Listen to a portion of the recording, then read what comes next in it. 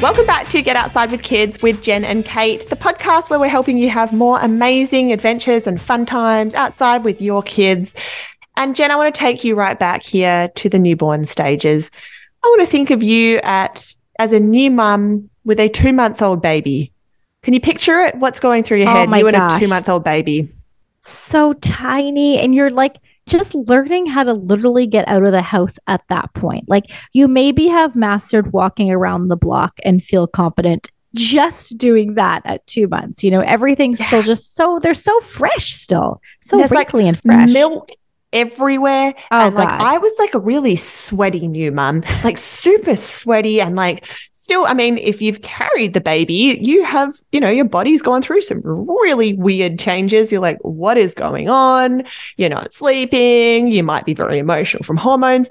Now, Jen, I want can you picture deciding to move across the world to a new country to live when you have a 2-month-old baby? Can you imagine that? No, I cannot imagine that. That sounds like a horror story, to be honest. It does sound hard, hey?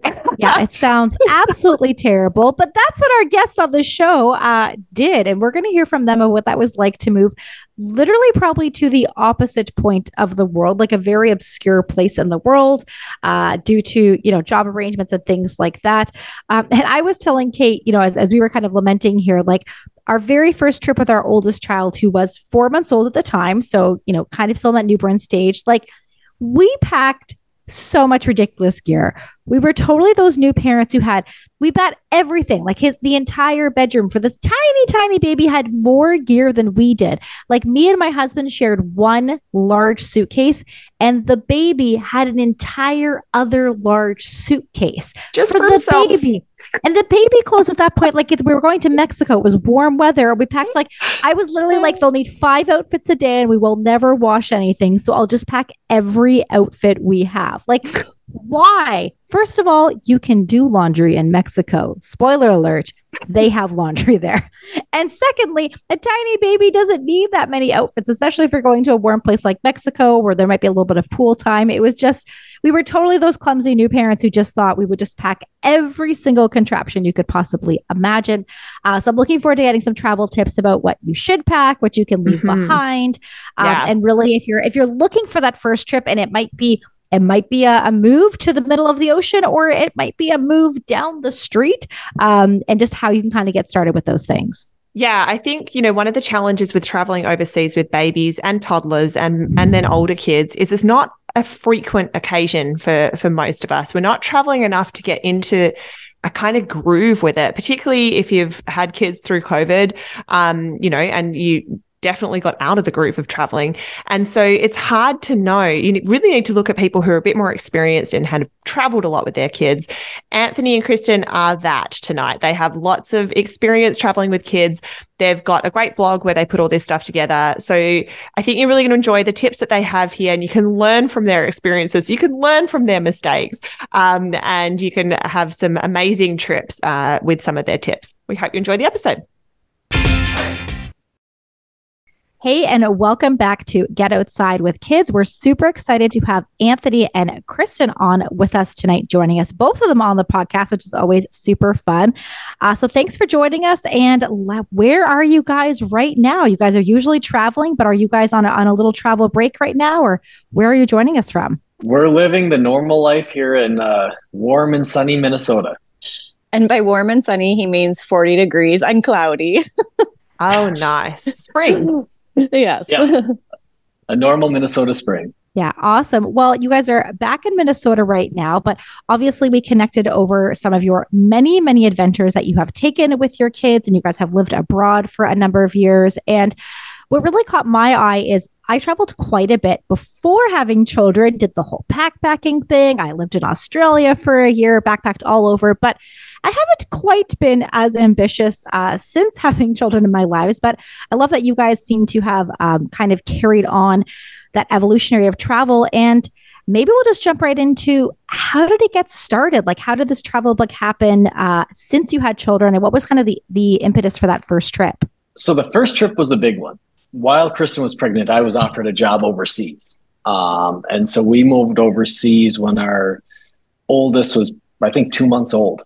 So we moved to the little island of Malta off the coast of Italy. Yep. 2 months. And so we kind of, yeah, I mean, his first, probably more than 2 months, he lived out of a drawer in a dresser just because we were packing up the house. We sold everything and we loved him dearly, but we didn't have a crib for him. So he was in a dresser at Grandma and Grandpa's house.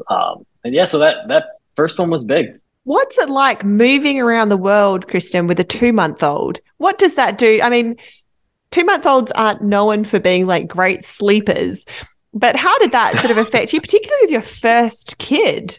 Yeah, I was just going to say, for like first time mom, it was a bit overwhelming. Just, what would the flights be like? And, how would I adjust, he adjust? We were moving somewhere where we didn't know anyone. And yeah, it was a little overwhelming at first, but, it's kind of like moving to a different town, in your same state too. You just get out and meet people, make friends, and it all works out.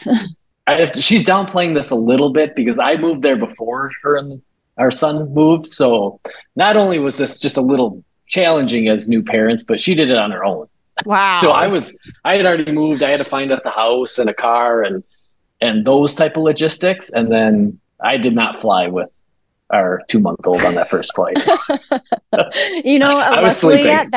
Luckily at that age, they tend to sleep a lot, and we got lucky and he slept for most of the journey. I think that's such an interesting period for a new mum though, right? When you have your first baby at that age, it's so completely absorbed by the newbornness of it. You're so new to it yourself. You don't really know what's going on. What kind of a place did you find Malta to be? Was it welcoming to you? Did you find it easy to connect with other mums or other people in general? Or did you have a little bit of a harder time with that? I think a lot of mums find it hard to make mum friends at all, even in their hometown sometimes. So what was that experience like there?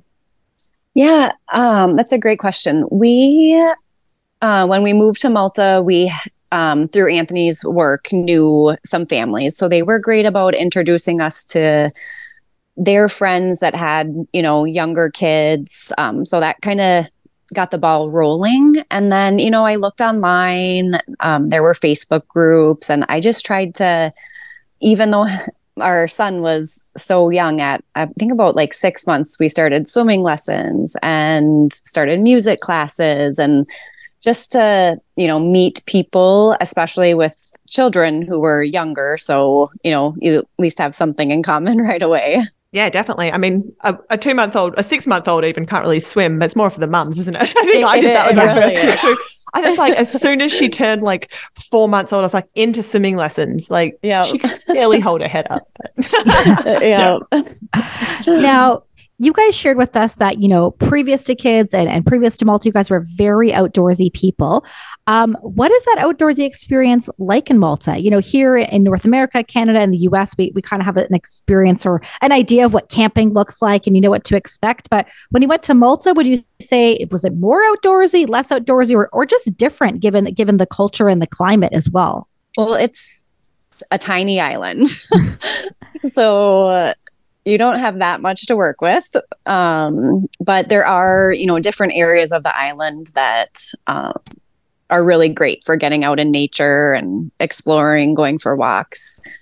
And they also do a really good job of having playgrounds everywhere. We just kind of did the playground rotation for a while too. And a lot of beach time. Yeah. So we, here in Minnesota, we do a lot of canoeing. We do Boundary Waters trips. We do kind of traditional backcountry exploration that doesn't exist in Malta because the island is tiny, like very tiny. And so if you want that true nature experience, it's on the sea. So you have to go to the beach. We had a small boat for a while, and so we could kind of go off on our own. We never went far from shore because we didn't really trust in our ability to find it again. But we would at least cruise around and swim and snorkel and see that kind of outdoor experience there. And then we traveled, so when we felt a little cooped up by the island life, then we were a short flight away from North Africa, and all of Southern Europe. Yeah, Wow. amazing. That is the one challenge we have here in Canada. Then, other than our lovely neighbors to the US, it's very far to fly to other places, right? Versus in Malta, you actually are much shorter distance to so many other countries. And you documented a lot of these travels on your blog, and you shared a lot of great tips with traveling. And I kind of wanted to jump into some of those now because, it can be really overwhelming to think as a new parent, whether you've got 1 kid, 2 kid, or 3 kids, sometimes to go anywhere other than the local park down the street. So what are some of those top tips that you have for someone who's looking for that big kind of first trip or first, overseas destination with their little kids? I think the biggest one, especially, if you're working with like the newborns who can't talk and really express, things that they would be interested in seeing or doing, is to be flexible.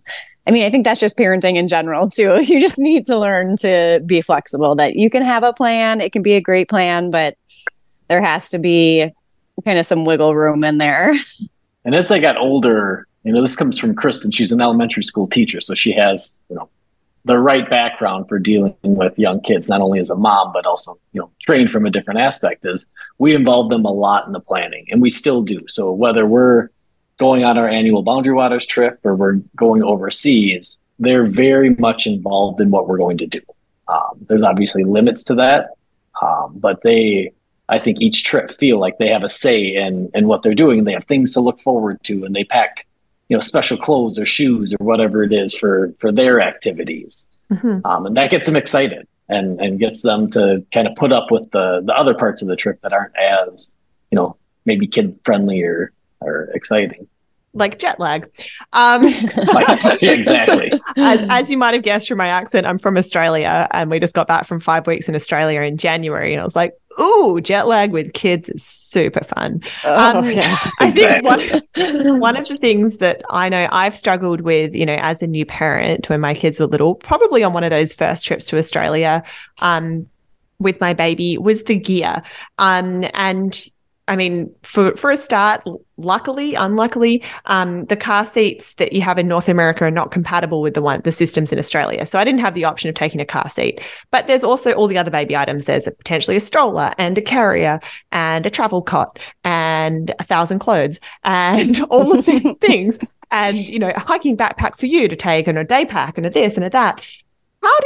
When you were traveling with babies in particular, and now that your kids are sort of more 6 and 8, how do you decide which pieces of gear to take with you? Were you taking the stroller with you?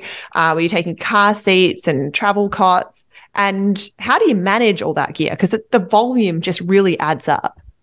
The first big trip that we took, we kind of had to bring everything because it was a move. And then from there, each trip that we did, we figured out what worked, at least for us and our family. And the trips that we did were mainly in Europe. And from what we found, we started always bringing a stroller. And what we found was, it was hard to get through crowds. The streets weren't always great. They're bumpy. And the stroller for us just seemed to be more of a pain. And we ended up more lugging it around than actually using it. So we really switched over to a baby carrier, and, just being able to be hands-free was a huge bonus for us. Going to Christmas markets, not having to, dodge people, and they just get so busy that it was a much easier way for us to get out and explore. Plus, there's mulled wine at these Christmas markets, right? You got to have a hand free to have a little drink to warm up, purely for safety reasons. Yes. Yeah, we had Cassidy from Let's Talk Baby Wearing on the podcast just a few weeks before this, and we really talked about the benefits of baby wearing. And one of those benefits was that sometimes you're in places that aren't as accessible, as North America. Here we're used to having, accessible accesses to stores, and our sidewalks are large, and hopefully you can get as many places as you need to using a stroller or mobility advice. But I remember when I was in Europe quite a while ago now, so things may have changed, but like everything's those beautiful cobblestone streets. Cobblestone streets are terrible with a stroller. You're giving your kid as you go down this. Yeah. If you were hoping for a nap, like you just woke the kid up. Yeah. Yeah. Particularly if you've taken like a travel one that maybe you were like, I'll pick up one super cheap and just take it just in case. And the wheels, you know how the wheels kind of start to buckle off the sides. You're like, yeah, it would have been easier to just put a carrier on, right? Yeah. Yeah. Can you tell us when you're traveling as well, how you sort of decide where to stay with kids? What have you found that works for your children in terms of hotels or bed and breakfast or, locations in the city or elsewhere? What sort of things do you look out for when you're booking accommodation to travel with your kids? More or less in general, we avoid the city, like big cities. And so, like, if we're going to visit a city like Barcelona, it's very rare that we would stay in the city. We'd stay outside and quite a ways outside. We always rent a car. And then we would drive in and see the few things. Because one of the things we learned too is kids just don't like cities. They're not fun. And they're not fun for adults that have kids because, they're loud and they're dangerous and there's cars and it's just not as peaceful of a vacation as you could have. And so we kind of settled on, in Southern Europe especially, these agriturismos. So they're kind of farm stays or agritourism stays. And that was kind of our bread and butter for about 5 years. And some of them we stayed at every year. We do the same trip. We got to know the owners. But, the kids can run around. They can be kids. There's hiking. And then, one we loved, probably our favorite, was outside of Rome. So if we wanted to go into Rome, we could just drive in. But they could sleep whenever they wanted. And it was a lot easier and a lot more peaceful. I mean, we still got a lot of like cultural experiences from staying at these places, which is, the reason that we travel is for that, those cultural experiences. So I'm sure that'll change as well as your kids get older. Like you think of what a 3-year-old can appreciate, I'm using air quotes, can appreciate about a city like Barcelona, like probably not much, but maybe like a 12 and a 14-year-old, it's going to be different when they're a bit older. But I love that idea of like, you think of, and I think you mentioned at one of your blogs, the top 10 things to see and like checking off a list. And as an adult tourist who can walk around all day and who's interested and understands like, I don't know, architecture and history and culture, those things are great to check off a list. To a 3-year-old, a 5-year-old, even an 8-year-old, do they care? Yeah. They're not going to go tell their friends, oh, I saw this another amazing temple or, a cool museum that we walked around for 6 hours. Exactly. Managing some expectations there, I think, on ourselves as well. Like when we go on these trips and we come back and it's like, I think Jen and I have realized this with our kids. It's still the same thing as when you're at home. If at home you might get out for one big outing a day and maybe one smaller thing in the evening, it's kind of the same when you're traveling with kids, right? Like you can't, particularly when your kids are sort of under the age of 6, you can't be out all day. Or can you? Am I missing something there? Have you guys been able to figure that out? Because I can't. Nope. Nope. That's it. That's why we stayed at the farm. So we could go do a morning outing, come back, have a nice home cooked meal. They could nap, we could relax, do an afternoon outing, come back, have dinner, have some wine, and they sleep, and we can enjoy, a peaceful evening on the farm, and they're happy. They're sleeping, they have a routine, and we have ours. Yeah, I really love that. It's really good to be realistic. Like you can do these bigger trips, but you're not spending 12 hours walking through downtown, Barcelona or Paris and stopping for coffee along the way and just sitting there and enjoying the scenery. Like you might do that for a 2-hour window, and that's probably going to be it for the day. So let's talk a little bit about the outside version. We've talked about the traveling, which is really awesome. And you guys have this big trip that you guys do every year. You mentioned it a few moments ago about the Boundary Waters Canoe Area Wilderness. I'm like, oh, where is this? Where you do this big canoe trip where you go kind of out of cell range. And so is this something you did before kids, something you've done just after kids, or how is this kind of big trip worked into, one of your travels as well? I grew up going to the Boundary Waters with my family. So from probably 6 or 8 years old, my dad lived in a town also when he grew up that bordered the Boundary Waters.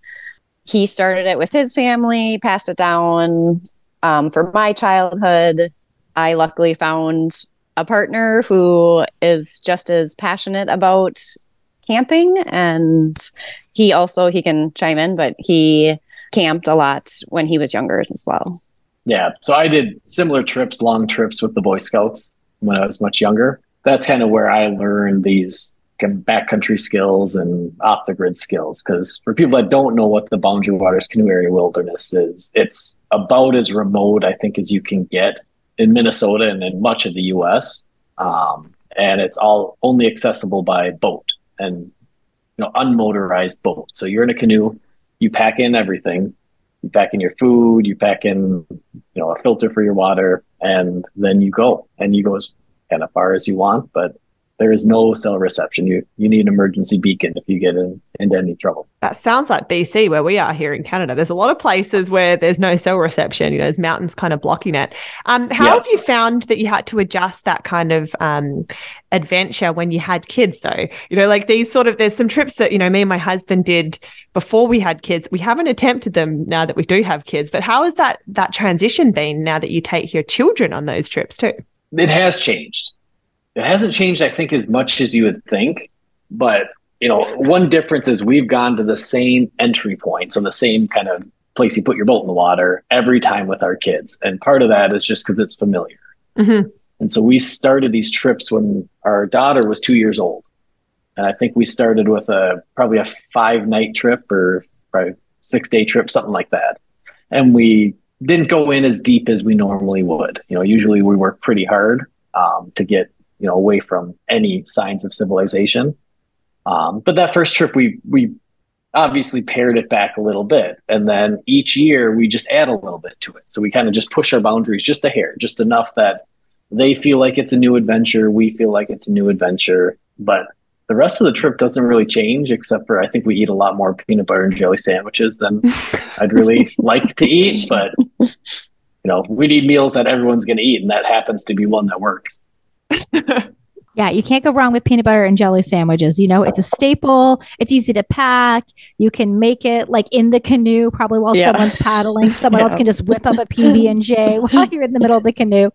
Now, on these trips, as amazing as they sound, we know that things don't always go to plan and that sometimes things go wrong. So maybe let's start with this, this beautiful camping trip and everything's great. What has gone wrong on those trips? Because while we want to, even though you have planned for everything, you can't plan for toddlers and small children. So we'd love if there were some stories about things that just didn't go the way you expected. We have a lot. Yeah, I think the one that stands out, and you have similar weather where it's just very unpredictable. And so most people think of June as like, let's go summer. In northern Minnesota, June it can be summer, and then it can be something quite different. And so we went up, I think it was probably 2 trips ago, and it just happened to be freezing. And on these trips, you have to carry everything in. So we're very conscious about what we bring. We pack very light. We don't have lots of changes of clothes for the kids. We have sleeping bags that are kind of custom picked out for the weather. So we picked what looked reasonable. A cold front happened to move in with some rain. And so it brought nighttime temperatures down below freezing. And daytime was just like that miserable, probably 50s and rainy. I don't know Fahrenheit, but I know raining. Yeah. We know Sounds raining. cold. Sounds not great. Just barely above freezing and raining. We know that weather. We've had that weather for 6 months now, Jen? Vancouver is not known for blue skies at this time of year. So we're feeling that. And frankly, I would prefer just winter weather over that with kids, because winter weather is easier to keep them warm. Just because once they get wet, there's not much you can do. And so they have full rain suits that we always bring. They're about as good as can get. We try to stay under a tarp, and our son, who was probably 6 at the time, had to go to the bathroom. So we're like, okay, let's unzip the rain suit, move all the stuff out of the way, get him ready to go. He goes off in the woods. He comes back, and we look, and he's soaked. And he had done all the right things, but just hadn't moved all of his clothes out of the way and filled his rain suit with, that pee he'd probably been holding for 6 hours. Inside the rain suit. Inside the rain suit. Oh no. And so it's freezing, it's pouring. We're kind of already a little nervous about what night's going to be, because we don't have and we're already wearing all of our layers. We don't have much wiggle room in the packing system. And so he ended up wearing like a pair of Kristin's like yoga pants and random stuff we could find around. We had this whole system around the fire trying to dry it out after we washed it in the lake. And sure enough, the next day he did the same thing. Oh, it's so funny. The next day did not learn that lesson, unfortunately, the first time. Yeah. One would think that would be a fast, quick lesson, but not in this case. Those rain suits, if you've got a really good one, right? Like they've got those sealed seams so the water can't get in, but it also absolutely can't get out. Cannot get out. Exactly. Now, do you guys have any upcoming trips coming up? I know you guys are back in the US now currently, but do you guys have any trips you're looking forward to this summer or in the next 12 months where you're going to bring your kids? Yep. Our next couple of trips are all camping related for right now. So since the snow just melted, I don't know, last week, we did get a little dusting over the weekend. We're going to try to wait until I think the beginning, which is coming up, the second weekend of May. We'll do some camping, just kind of refresh everyone. We just do a quick weekend camp. And then in June, we'll do a big Boundary Waters. We try to go for about 7 days, which is a long time in the Boundary Waters for kids. If they're peeing in their rain suit every day, that's a long. Yes. Exactly. And just to kind of sum up your experiences here, you do a lot of traveling, you do a lot of camping. What advice would you give to parents of babies, but also older kids as well, who haven't really gotten into either traveling overseas with their kids or camping? What advice would you give to them about how to get started? We talk about this a lot, and especially when we're posting on Instagram, and our trips they're our trips. They're reflective of our life, our experiences, and our skill set. And that's, a skill set and set of experiences that we built over years, just that happen to be unique to us. And we think families should think about it as what's unique to them and what's that kind of one step or 1% away from their comfort zone. So to build these skills and to build that sense of adventure, you have to step outside of your comfort zone a little. Otherwise, it's not an adventure. That's kind of the definition of it. But if you step too far, it's hard to make it successful. And kids, whether it's, we're just coaching softball tonight, whether it's coaching softball or it's traveling, they need constant kind of positive reinforcement. They have to feel like it feels good. Mm-hmm. And so I think families should think that way. So think what's something that's just slightly outside your comfort zone. It could be going somewhere in your state. It could be camping in your backyard if you've never done it before. It doesn't have to be a giant trip, but it should be something that's, special and fun and that gets everyone excited and pushes the boundaries a little, but not so much that you can shoot the whole process down. I think there's also a degree of confidence that parents need to have because kids really pick up on that, right? When you don't know what you're doing and you're feeling nervous and anxious about how a trip's going to go, kids can pick up on that part as well. Kristin, what advice would you have for new mums who are thinking about overseas travels with babies? It kind of goes along the same lines, just baby steps and it all comes together. You can do as much planning and preparation, but I think just get out there, explore the unknown. Your kids too are going to start to emulate that, and it'll just get easier once you get started.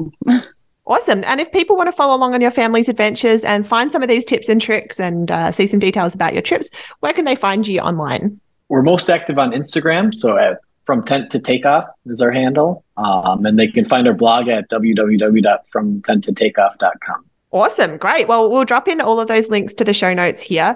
And I think, Jen, we're going to be looking at this new canoe area as well. I love canoeing. I know. Maybe we can meet part way. Yeah, we'll come down you from come Canada, from Canada. Right? Yep.